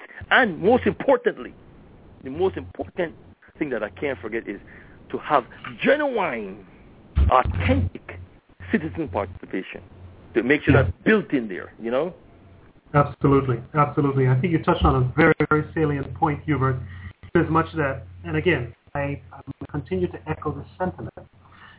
Belizeans, both at home and abroad, and true friends of Belize, wherever you may be, it is incumbent upon us to take matters into our own hands within certain parameters, of course. I'm not advocating any type of violence or anything like that. I want to make that absolutely clear. But there are parameters within which we can take proactive steps. And you see examples of this, such as with the unions and what they're doing, accepting the ante and demanding what's rightfully theirs. You have such as the one that Miss Mary Caridi up in Cayo spearheading for later on this week. It is things like these social interactions. Those kind of civil action that will make the change. Yeah, man. Yeah, that's the kind of thing we need. Pooling our resources together in order to effect this proactive and positive change. The one thing I want to caution all of the listeners to is this. You cannot sit back and expect for sitting politicians to have some sort of epiphany and say, you know what, why I think I give up now. That not happen. It not happen. So we need to continue along this line. But as Hubert, as you rightfully said, we need to coalesce things. We need to pool them together. We need to form unity and move forward. Hubert, we've got about 3 minutes remaining. If you'd just like to give me maybe 60 seconds of a parting shot. Okay, brother. Thanks a lot for inviting me to your show. I mean, it seems like people say, man, but Paco, but always the honor. But you know what? Look, people say it's talk, but that's why it's called talk radio. This is constructive talk that can lead to constructive actions. Okay, so when people say that's why we have to communicate. Communication is very important for us to be able to discuss amongst ourselves possible solutions or possible policy recommendations that could make a country better for all of us, and that's the goal. We want to see a better Belize-based, better governance and jurisprudence that's economical, effective for all Belizeans, and so that's and efficient. So, but I want to thank you, brother. You have a good evening, and do the right thing, bro. Okay, yeah. Thank you very much, Hubert. We appreciate you coming online and sharing your insights with us. Definitely, like you said, this is Blog Talk Radio. It's not all about talk; it's a component of it. But what we have seen is that definitely we can move forward. We see the effects of it. We can see the effects of social media. I would like to remind our listeners out there that you remember something that happened not too long ago. They refer to the Arab Spring. One of the catalysts or one of the conduits through which a lot of the movement that took place that led up to that involved social media. So don't take your eyes off of this medium because it's diverse, it's vast, it's expansive in the sense that we can reach a wide range of people in a very short period of time. Well, we're coming up on a little less than 2 minutes, and I'd just like to, again, thank you, Hubert Piper, for coming on the show today. And also, in terms of moving towards our next scheduled show, not for this week Sunday, but following at the same 30 p.m. Belize time, I'm putting it out there publicly. I would like someone from the NTUCB to come on so we can discuss union matters. I know that the unions are kicking up dust right now, and rightfully so. And I applaud that. Definitely, we need that type of civic engagement, that type of proactive pronouncement of the situation and what we want to bring forward, because without we're just basically relegated to accepting what they being powers that be, goal upon us. And I'd also like to pick up Miss Mary Caridi because, again, you are an example of someone who is productive, proactive, and is out there getting things done. Anyone in the Cayo district and also anyone nationwide who wants to go out and support on Friday, please do so. You can contact